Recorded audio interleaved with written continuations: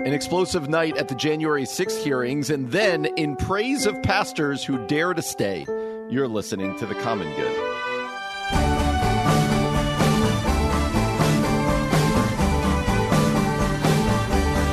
Hey everybody, welcome to The Common Good here on AM 1160, Hope for Your Life. My name is Brian Fromm. So glad to have you with us today on a hot Friday afternoon, but it's Friday, so we are celebrating that. Glad that you are with us. If you've missed any of the shows, I'm alone today, and I was alone on Monday, but the last three shows I was able to do with my friend Steve Coble, and it was really good. I really enjoyed having Steve with us. Steve is one of the pastors at Renewal Church of Chicago, as he always likes to say, a stone's throw away from the United Center. Steve, it was a really good time. So if you missed any of those shows, I'd love for you to go back and get the podcast wherever it is you get your podcasts. Just subscribe, rate, review. Aubrey will be back on Monday. We'll be back together as she's back from vacation with her family. But flying solo today. And let me begin by saying today is a big day for me. And since my name's on the show, we get to talk about it. I am out of quarantine today. I've had COVID. I tested positive. I'm trying to remember now, Sunday night or Monday morning, probably Monday morning. And I'm out of quarantine today. Feeling good, a lot more energy. And so I think I'm past it. I think I did the COVID thing. And a lot of you out there have had COVID. And now even our president and I believe our governor both have COVID at the moment. And so it is going around right now. But my experience was what a lot of your experiences have been, tired, stuffed up, not feeling great, but nothing too life-changing. So grateful to be done just in time for the weekend. I'm doing a wedding this weekend. And here we go. Get to be back at church and jump back in. So it was good to get a little rest. But, man, really good to be back. You forget what it's like when your life just kind of unplugs. And then again, I know a lot of you have been through this already, but kind of that forced unplugging. I mean, my life, our family's life is kind of crazy right now. And my wonderful wife picked up the slack driving here, driving there. But I didn't go anywhere other than a walk here and there from Monday until last night. And so it is a weird feeling when you're used to just running, to be forced into a break. Like we say on this show all the time, you got to take breaks. You got to Sabbath. It's why Jesus... it's why we read about Sabbath. It's why it is a gift to us. Sabbath is a gift to us. And but yeah, when it's forced upon you, a little strange. It makes you kind of reevaluate the things of your life of going, oh, okay, why am I so busy? Or what am I missing most right now? Most of all, it was good. It's good to be with my family again. And we don't have a huge house. So being sequestered away, if you will, certainly was strange, but it is good to be back with you. So glad to be here on the radio today. And again, it's a beautiful summer day. Hope that you've got great plans ahead of you. So we got to start with the explosive January 6th hearings last night. And I didn't watch them, but what you do, you can't avoid them, right? When you're on Twitter, when you're on just the news, whatever else it might be. And so I feel the freedom not to watch, but to then get just kind of the recap of everything. And it was pretty explosive last night. It kind of began with the testimony about Josh Hawley and Josh Hawley making that big kind of fist that he gave to the protesters, the who ended up storming the Capitol, and then later the footage of him running away and people asking if you thought this was a peaceful protest, why you running? But then a lot from people like Liz Cheney, Adam Kinzinger, a lot from former President Trump and some outtakes of his stuff. There was a lot to digest here. In fact, let's listen to just a little bit. Faced with a stark and unmistakable choice between right and wrong, there was no ambiguity, no nuance. Donald Trump made a purposeful choice to violate his oath of office, to ignore the ongoing violence against law enforcement, to threaten our constitutional order. There is no way to excuse that behavior. It was indefensible. and every American must consider this. Can a president who is willing to make the choices Donald Trump made during the violence of January 6th ever be trusted with any position of authority in our great nation again? When we present our full findings, we will recommend changes to laws and policies to guard against another January 6th. The reason that's imperative is that the forces Donald Trump ignited that day have not gone away. The militant, intolerant ideologies, the militias, the alienation and the disaffection, the weird fantasies and disinformation, they're all still out there, ready to go. That's the elephant in the room. But if January 6th has reminded us of anything, I pray it has reminded us of this. Laws are just words on paper. They mean nothing without public servants dedicated to the rule of law and who are held accountable by a public that believes oaths matter more than party tribalism or the cheap thrill of scoring political points.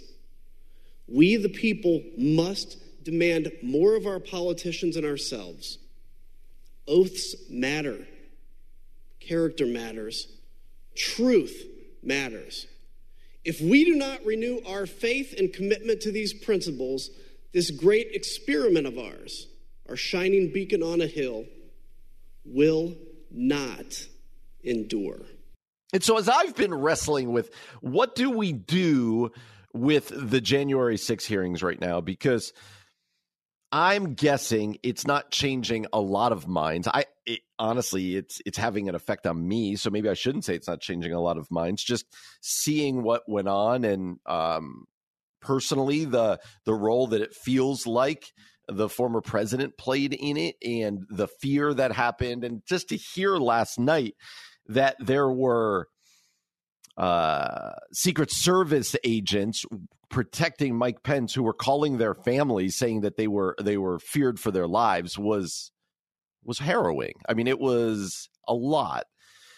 And so, but what do we do with what we see going on right now? That's where I want to go, because I do think we're going to learn more and more. They said there's more coming out in September, and it's kind of building upon itself right now. But I think the biggest takeaway for me right now as a pastor, just as a person, is the importance of strong leadership.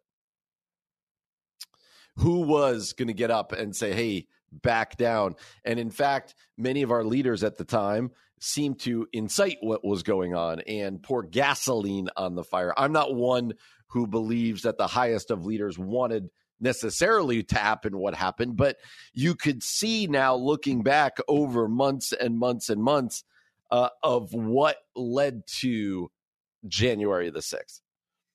And I want us to learn as individuals and as a nation just the importance of leadership. We talk about the frustrations and the anger on both sides of the aisle right now. And on January 6th, I would say President Trump and people following him were the ones stoking it. But at other times, not to this degree, but it's been stoked from the other side. And our culture right now is living so much on the gasoline of anger and division that in some ways you could never believe what happened on January 6th was ever going to happen. But in other ways, you look back and you go, it was inevitable.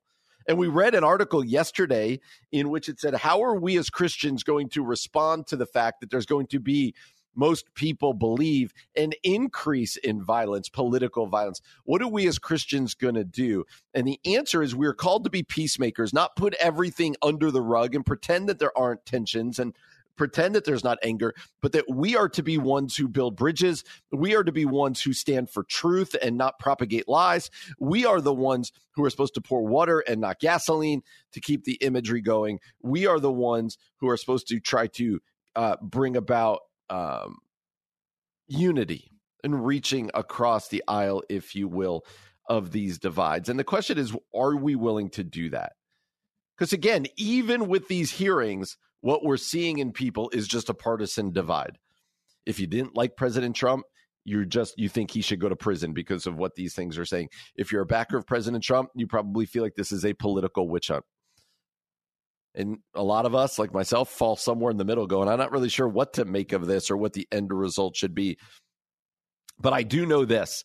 We as a culture, we as a nation need a come to Jesus time. We need to be able to somehow turn the tide of what we see going on. And I do believe the church has the ability and the opportunity to lead the way there. We can be light in darkness. We could be salt of the earth. We could be a city on a hill. We could be the hands and feet of Jesus. We could display difference, and we could kind of lead the way and help people understand who Jesus is. I just fear that we're not doing that very well right now. So really sobering, the January 6th hearings. I don't know what's going to change of it. I would love it to just make us as a nation go, man, we can't ever get to that spot again. One of the things we've talked a lot on this show about as pastors is that around the pandemic and a lot of with the political stuff and everything, it's been a very hard season to be a pastor. I don't know, myself included, I don't know of any churches that aren't smaller coming out of the pandemic, whether they started as mega churches or they were little churches pre-pandemic. I don't know of any that aren't smaller right now. And that's difficult because people have gone away. People have gone away either angry or disillusioned or just apathetic. People have gone away. And at needing to figure out as pastors things like masking or are we open or aren't we, or what political culture thing do I speak on and not speak on from the pulpit? Well, all of these things have made it very difficult. We've talked about this a lot. But the result of it, as we talked about, I think 2 days ago with Steve Coble, is that a vast majority of pastors have either quit or at least consider quitting in the past year or two. And I totally get it. I'd be lying if I didn't say there weren't days or weeks where I was like, nope, I'm done. I think the best thing for me is to walk away. And by God's grace, my church has been a pretty healing spot. And so that has not happened. But a lot of pastors I know have not only left their churches, but they have left the ministry altogether. And I think we as a church culture need to wrestle with that. Like, what, as pastors, why are we getting this wrong? And also, what as a church culture is making this kind of who we are? And then, can we begin to celebrate the people who just stay? Like, we spend a lot of time right now talking about those who go. I want to celebrate those who stay. And that's what Scott Sauls did on his latest blog at scottsauls.com in praise of pastors who dare greatly by staying put. He says, the cumulative trauma of the global pandemic, escalating unemployment, record rates of loneliness, depression, domestic abuse, and death, empty arenas and churches, shuttered doors on once bustling restaurants and places of business, rioting in the streets, discord in the home, prejudice in our hearts, and the most troubling political campaign in modern history took a toll, he says. For many, it felt like Earth's foundations were shaken. My own foundations were also shaken as I lost contact, listen to this, with 60% of the congregation I serve. People's retreat from church life in 2020 was understandable. Nevertheless, losing touch with so many of our people because of the virus made being a pastor even harder.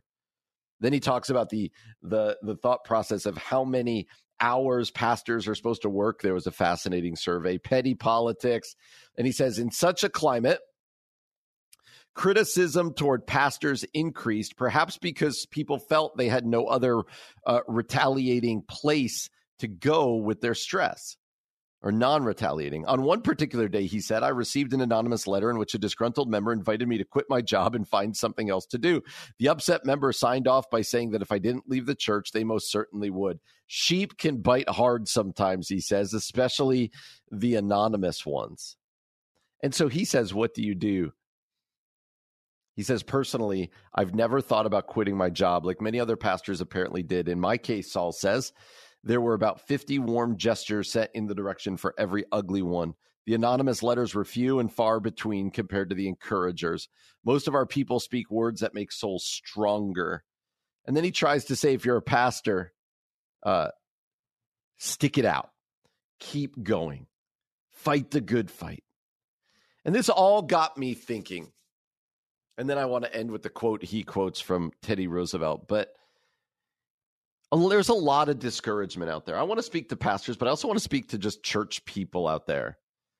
People who are disillusioned, discouraged. Maybe you're discouraged with your job, but maybe I want to talk really about our faith. Maybe you find yourself to be apathetic. Maybe you find yourself to be disillusioned, discouraged, whatever else it might be. Can I make an encouragement to you? Keep going. Fight the good fight. Know that your calling is the same. It may look different. Everything might look different since the onset of the pandemic.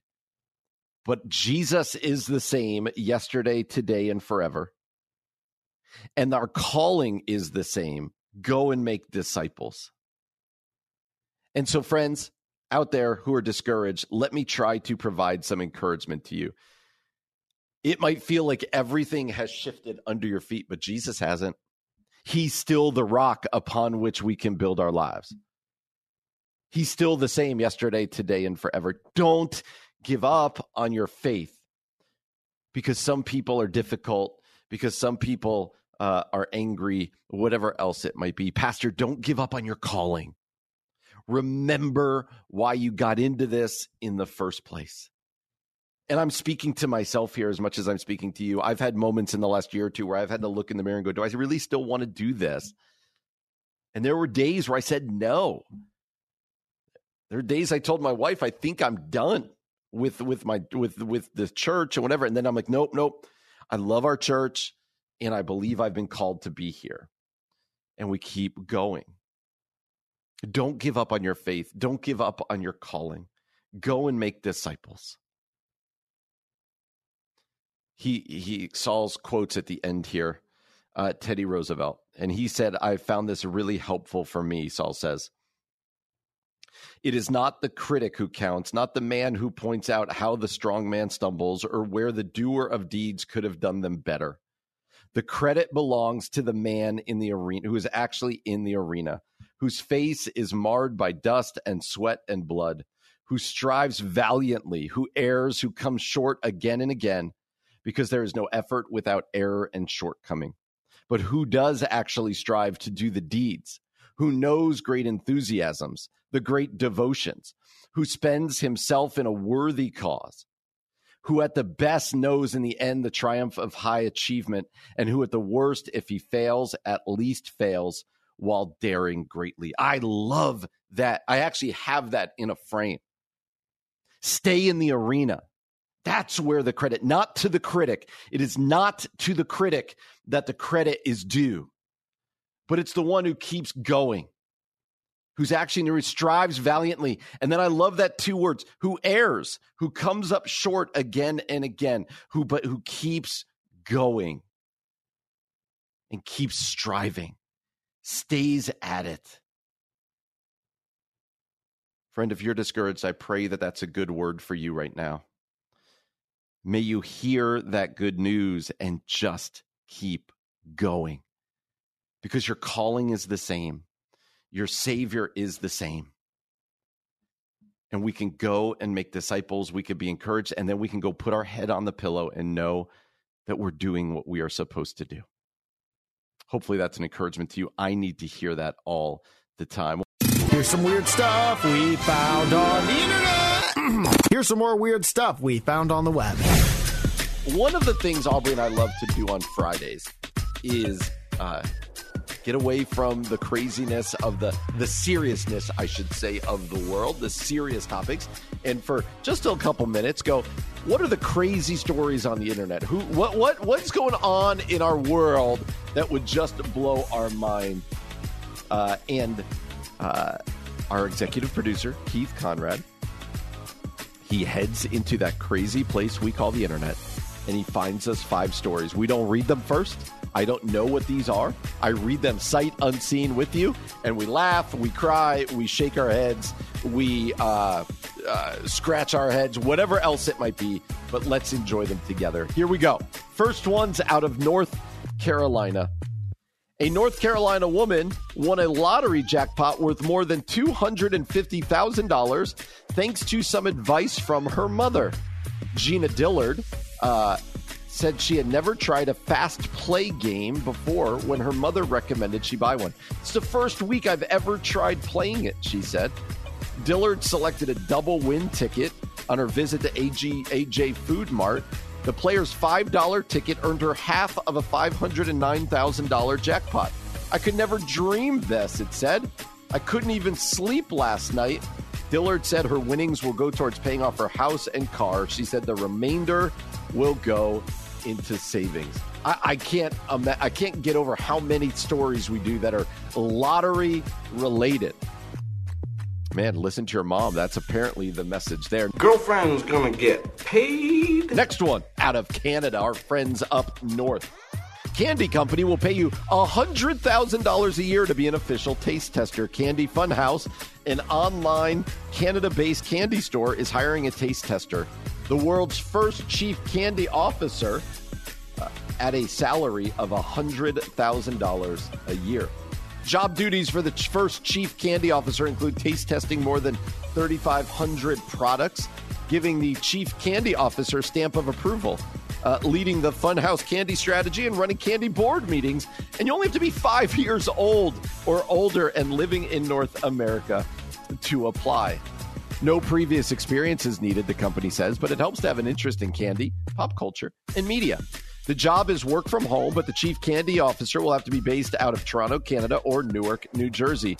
Other requirements for the gig include a creative mind, being a natural-born leader, an obvious sweet tooth, being fluent in English, and among others, knowing how to have fun. The deadline is August 31st, and yes, the position does come with an extensive dental plan. All right, that job would be unbelievable, wouldn't it? That job would be fabulous. The chief candy officer? Like every kid. Like what apparently Willy Wonka. That's who's making this call. Who are those horrible orange creatures over there? Why, those are the Grunkalunkas. They work here in this factory. Tell them I hate them. Here we go. Next one. Out of Minnesota. More payment. Get paid $15,000 to attend rate Midwestern state fairs. If you love the smell of fried foods and outdoors, here is your chance to get paid and enjoy American summer pastime. American, that's Americ-I-N-N, which is part of Wyndham Hotel franchise, will pay one family $15,000 to attend and rate any 3 state fairs in the Midwest. Families must document the adventure in real time with both video and photos on their public social media accounts. The chosen family will have exactly 1 week to complete the assignment and will be contributing to American's future Best of Midwest Fair guide. The chosen family will be notified by August 5th. So entries must be received by August 3rd at fairfamily@american.com. In addition to $15,000, the chosen family will receive 7 nights accommodations in the form of Wyndham Rewards points at Wyndham Rewards Diamond level membership. This is an awesome back-to-school story, they said. Man, a lot of getting paid for doing fun stuff today on the Common Good. That's what I think this is good. All right, I have 2 jobs, but a third one, especially that chief candy officer, that would be outstanding. Looky, hey, waka, I got rings and you want them. Win a genuine Rolex watch, just like a real movie star. Next one, Idaho. Man arrested for allegedly running around a campground holding a pelican. A man was charged with misdemeanor disturbing the peace and resisting or obstructing officers on July 11th after he was allegedly intoxicated and running around a campground holding a pelican.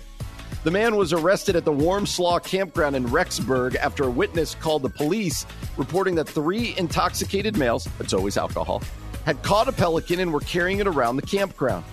When deputies arrived, they told the 3 men that they were being given a warning for harassing the wildlife. 2 of the men reportedly began yelling. The 3rd man admitted that he had caught the pelican and then tried to calm the other 2 men. According to court documents, the two men continued to scream and flip off the deputies. One of them allegedly began cursing loudly and causing a disturbance with the families and kids on River's Edge. The man then reportedly reached the deputy's vest and was taken to the ground by deputies and handcuffed. If convicted, the man will face 6 months in prison. He's on me. He's going to try and bite my calf muscle. Last one. Out of Texas. 27-year-old message in a bottle found during Texas park cleanup. A group that removed more than 400 pounds of garbage from a Texas park found something special among the trash. A message in a bottle launched 27 years earlier. They said they removed more than 400 pounds of garbage during their coffee and cleanup event at the Highland Bayou Park. Participant Terry Pettijohn said he was cleaning up the shoreline when he found the message in a bottle. I'm walking along the shore there, and I saw the bottle. It was buried halfway. I think we've got a note in the bottle. The message inside the bottle included 2 phone numbers, but both were out of service. Group members searched the 4 signatures on Facebook and were able to connect with one of the authors. I had to do a double take on a piece of cardboard, the author said. I thought that's my phone number, that's my handwriting, that's my signature. They said he and 3 friends were 10 years old in 1995 when they launched the bottle about 2 miles away from where it was found. The man said he remained close friends with the other 3, but one of them died about a year and a half. This gives me goosebumps. He said something to do with it, shining down, saying everything is going to be okay. The city of Lamarck said in a Facebook post that the bottle had survived several hurricanes and countless storms in the time since it was launched. What a cool story. Message in a bottle. I feel like every time Keith gives us these stories, it's message in a bottle, it's lottery, it's intoxication, and that's pretty much it. And I like this last one. Message in a bottle, and they find it, and one of the men had died, and now they had the remembrance of him. Oh, how nice. Well, isn't that nice? Anyway, fun stories to look at for us today. One of the things Aubrey and I have been talking a lot about on the show recently is, how to put this, the increasing aggressiveness in the transgender debate, in the sexuality discussions, discussions about gender and the like.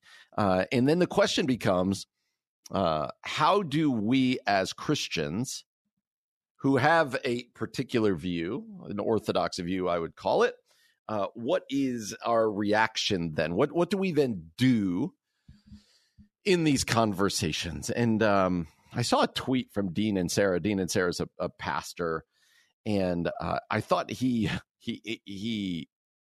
retweeted Joe Biden's Assistant Secretary for Health, Rachel Levine, who is transgender. And Dean and Sarah wrote this, and I want to read what he wrote, and then I want to play the clip he's referencing. Dean and Sarah wrote, "We've come a long way from love is love and my bedroom, my business, all the sakes alive," he says. So what's he talking about? Listen to this being Biden's Assistant Secretary for Health, Rachel Levine.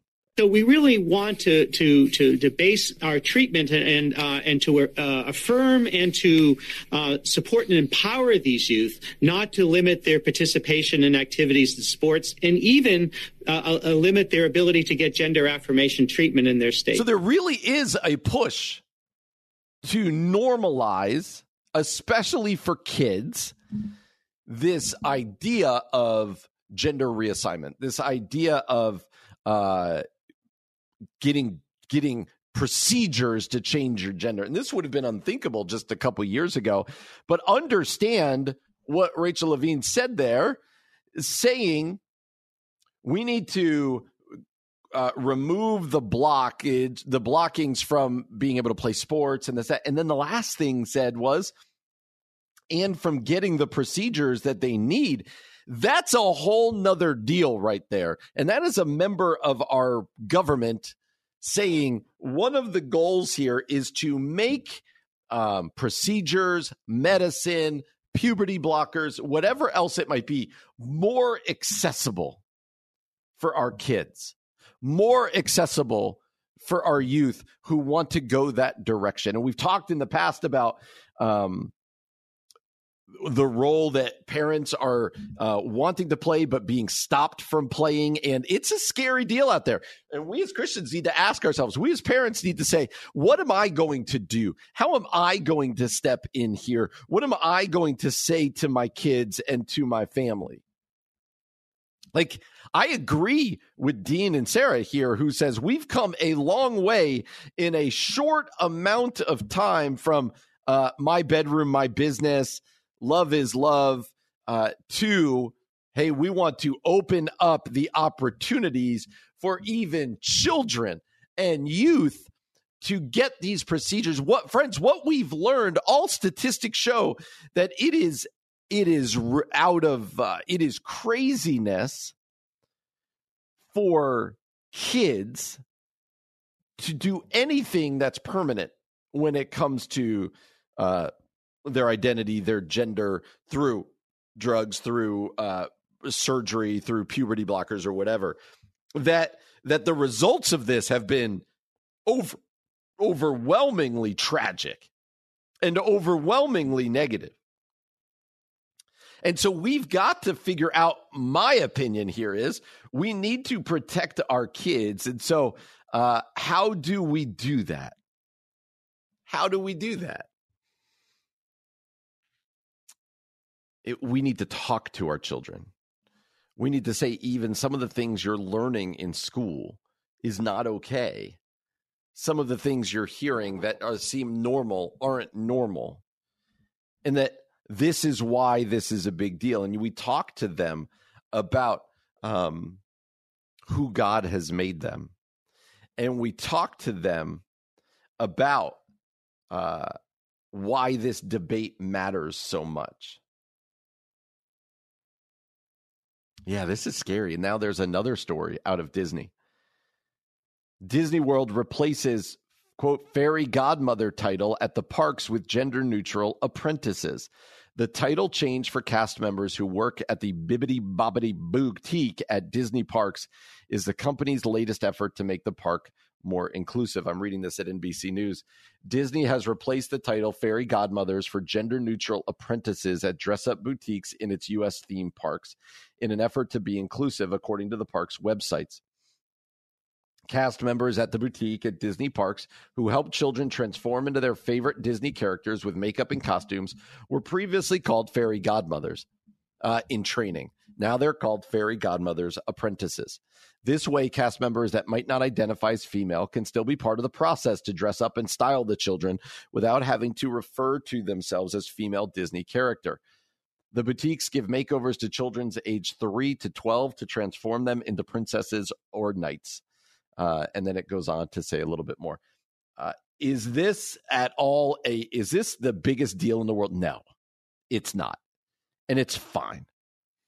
But it is, without being too much of an alarmist, it is kind of another step in a trend that we see at places like Disney, that we see at places all over in our culture, of removing stuff that kind of says, that removes language of male and female. Disney, you might remember, was in the news for doing this recently when they decided they will omit the use of ladies and gentlemen, boys and girls from the park.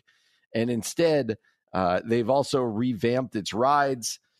Anyway, they no longer say ladies and gentlemen, boys and girls. And my point being this, are all of these as individual the biggest deal in the world? They're not. But what I do want us to see is that collectively, there's kind of a stripping away culturally that becomes normative for our kids, that on top of some of these other things that are more of a big deal that we talked about, my point is this: we need to be talking to our children. We need to be parenting our kids. We need to be at the front of this. I don't talk about this in our church, but these types of stories make me go, wow, as a church, we need to be able to have these conversations, or whatever else it might be, because these conversations are going to be continuing in our in our schools, in popular culture, in everywhere else. So is it the biggest deal in the world? No. But is it kind of symbolic of a lot of what's going on? Absolutely.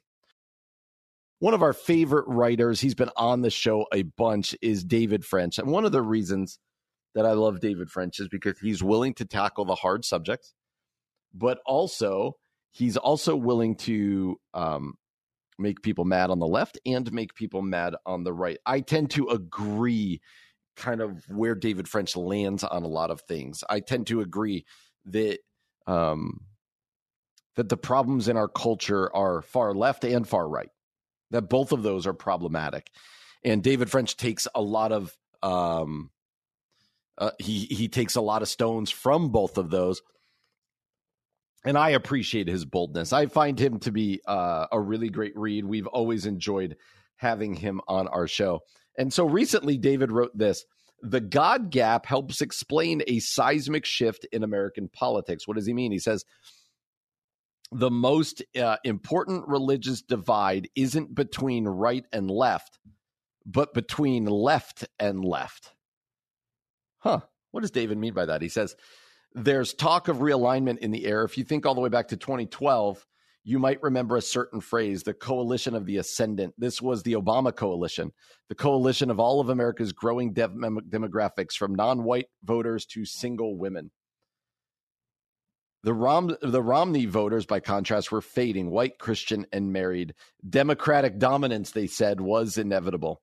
That analysis should have caused us to feel a certain looming dread. Nations that use race or ethnicity as an organizing principle of politics are often quite unstable and quite violent. This is true across the world, and it's true in our own land. And so optimistic voters, Democrat voters, didn't see Donald Trump's victory coming. The nation wasn't quite a majority minority yet, and thus that white majority could still win races when identity politics reign supreme, he says. But 2020 told a different tale, and he's going to keep going. And he wants to talk about what's going on, because he says the trend continues. Last week, Axios' Josh Krashar described an ongoing, quote, seismic shift in the party's two coalitions.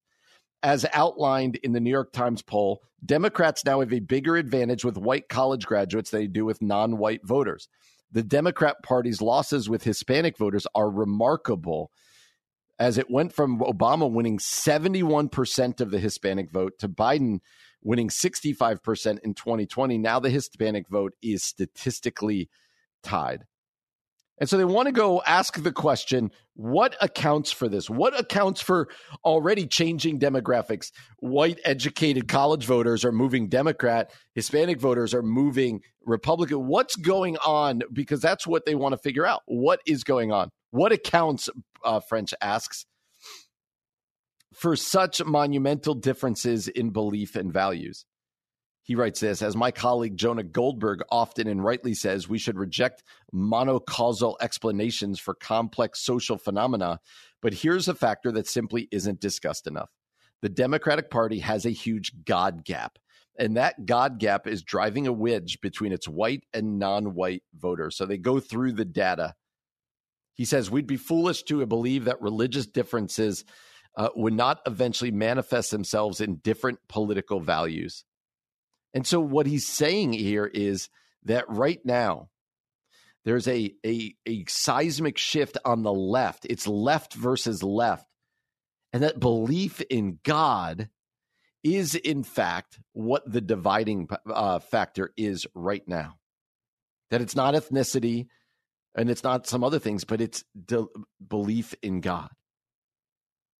It says the disproportionate secularization of white Democrats represents a danger for the Democratic Party, for the country, and for American religion. The danger for the Democrats is clear. America may be more secular than it's been in generation, but it's still quite a religious country. A party that's culturally disconnected from traditional religious faith that is going to alienate itself from tens of millions of voters could otherwise reach. Conservative evangelicals who disproportionately are from the South have a real opportunity to turn the page on generations of sin and other things. And so it's just fascinating.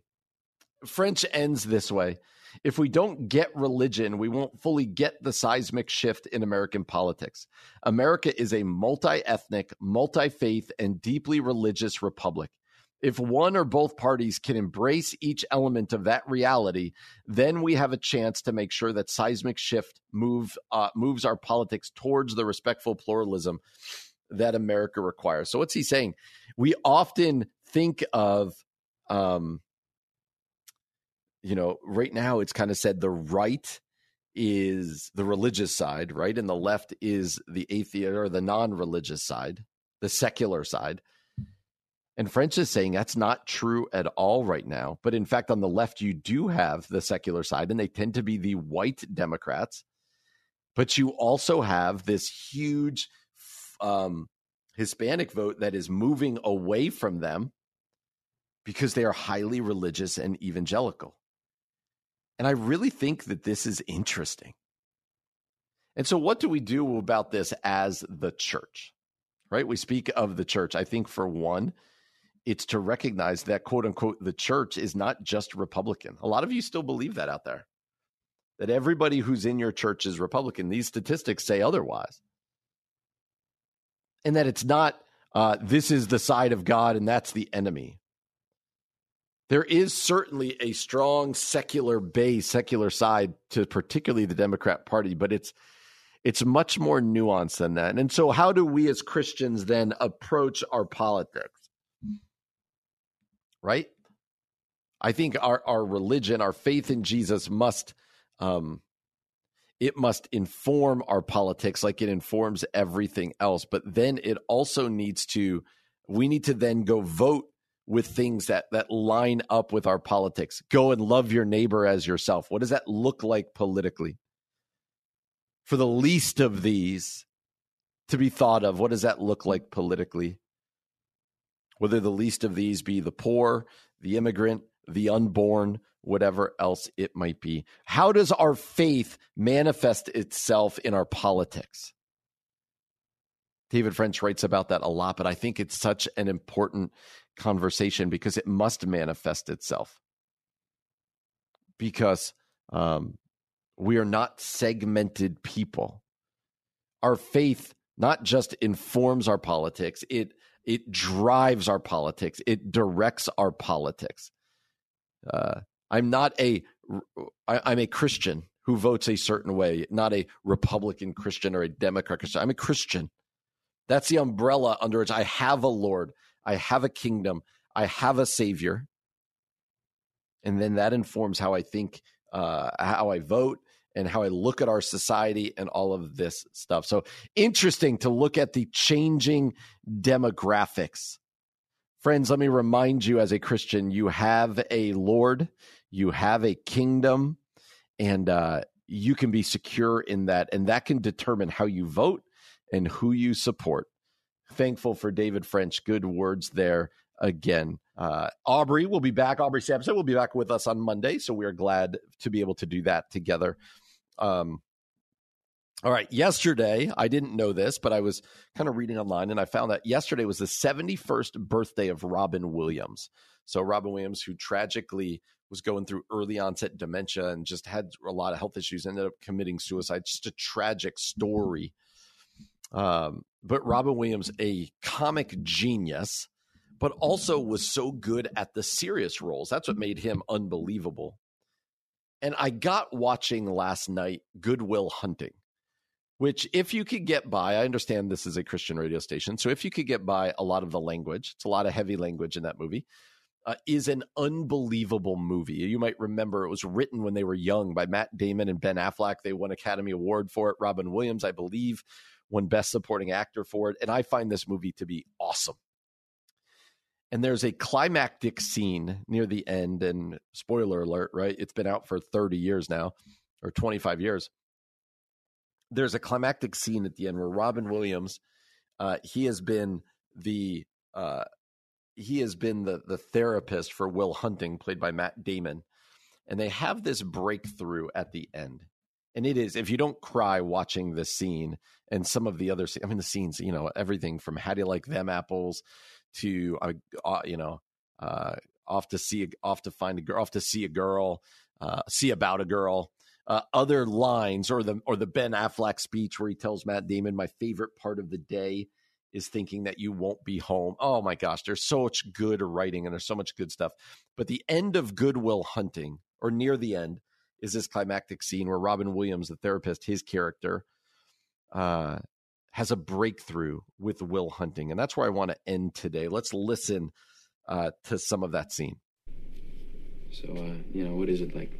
Will has an attachment disorder? Is it all that stuff? Fear of abandonment? Is that why I broke up with Skylar? I didn't know you had. I did. You want to talk about it? No. Hey, Will. I don't know a lot. You see this? All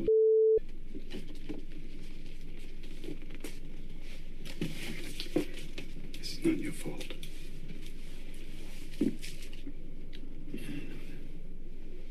Look at me, son. It's not your fault. I know. It's not your fault. I know. No, you don't. It's not your fault. I know. It's not your fault. All right. It's not your fault. It's not your fault. Don't. It's not your fault. Don't with me, all right? Don't with me, Sean. Not you. It's not your fault.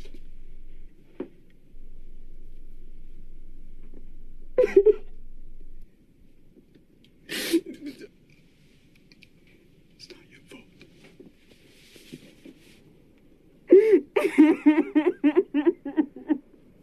Oh my God. Oh my God, I'm so sorry.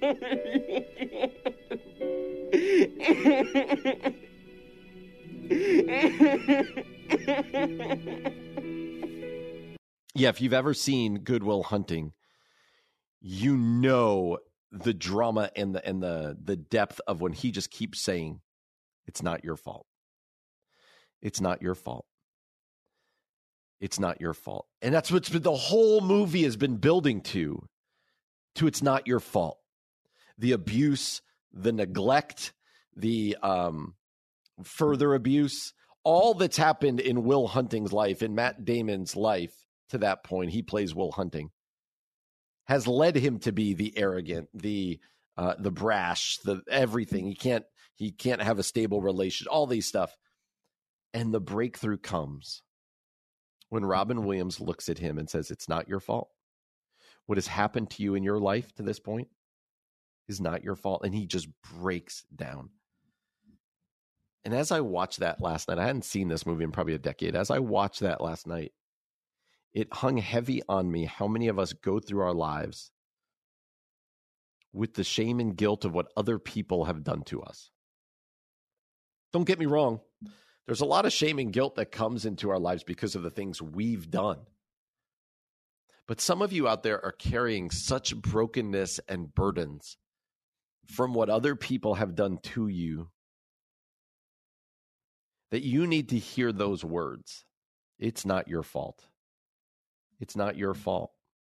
And then be reminded that you are a valued child of God in Christ, that in Christ you are made whole, and that he promises you that I will never leave you or forsake you. And even those things some of us are carrying shame and guilt about that we've done, the consequences of our lives, know that that doesn't disqualify you. You are still a child of God. And 1 John 1:9 says, if we confess our sins, he's faithful and just to forgive our sins and purify us, cleanse us from all unrighteousness. Many of us out there need to hear that cleansing today. That you have cleansing, forgiveness, that our sins are as far as the east are from the west. And I just wanted to close there today because some of you just need to hear those simple words. It's not your fault. It's not fair what happened to you. This world is broken. And what has happened to you is bad, but it's not your fault. God has not abandoned you. But God says, I am here with you. Come to me, all of you who are weary and heavy laden, and I will give you rest. I will restore you. I'll make you whole. And if you feel like you've done too much stuff that your Heavenly Father can never love you, let me remind you again of the words of Scripture, that the prodigal son was welcomed home. Think about what he had done to his father, and yet his father ran and fell at his feet. Jesus denied his Savior, his friend, and he was restored. If we confess our sins, he is faithful and just to forgive us our sins and cleanse us from all unrighteousness. You have not outsinned the grace of Jesus. You have not outsinned the power of the cross. May I invite you to come back to Jesus today. If you've been running, if you've been thinking he could never love me, he could never accept me, he could never see me as his child again, that is a lie from the pit of hell. And let me encourage you, come back to your Heavenly Father. He says, I love you. This is why he sent Jesus. This is what grace means. Grace is unmerited favor, undeserved favor. Will you accept that today? It's not your fault. Confess your sins. He is faithful and just to forgive us our sins and purify us from all unrighteousness. So often in our pride, we think, I have to earn my way to God. And then we inevitably fail. And in our self-righteousness, we think that he could never accept a broken person like me. And yet the message of Scripture over and over and over and over and over again, that it is precisely the broken who Jesus came and died and rose for. And that's not just the really broken, but it's the kind of broken like some of the religious people are right now, right? Friends, let me just close our week by saying that. Come back to Jesus. Come back. It's not your fault. And if some of your pains are self-inflicted, it's not the end. Come to me, all who are weary and heavy laden, I will give you rest. For God so loved the world that he gave his only begotten Son, that whoever believes in him will not perish, but will have eternal life. Confess your sins. And the promise is purification, cleansing. That is good news of the grace of Jesus Christ. Through the life, death, and resurrection of Jesus, we have hope, we have grace, we have forgiveness, and we have life. Take that good news, friends, into your weekend. Let it spur you on to greater devotion and greater following of Jesus. We love you, and I hope that that is a good word for you. Well, I'm glad that you spent your week with us. Come back on Monday. Aubrey Sampson will be back. It'll be good to be together. But until then, have yourself a great weekend. My name is Brian Fromm, and you've been listening to The Common Good on AM 1160. Hope for your life.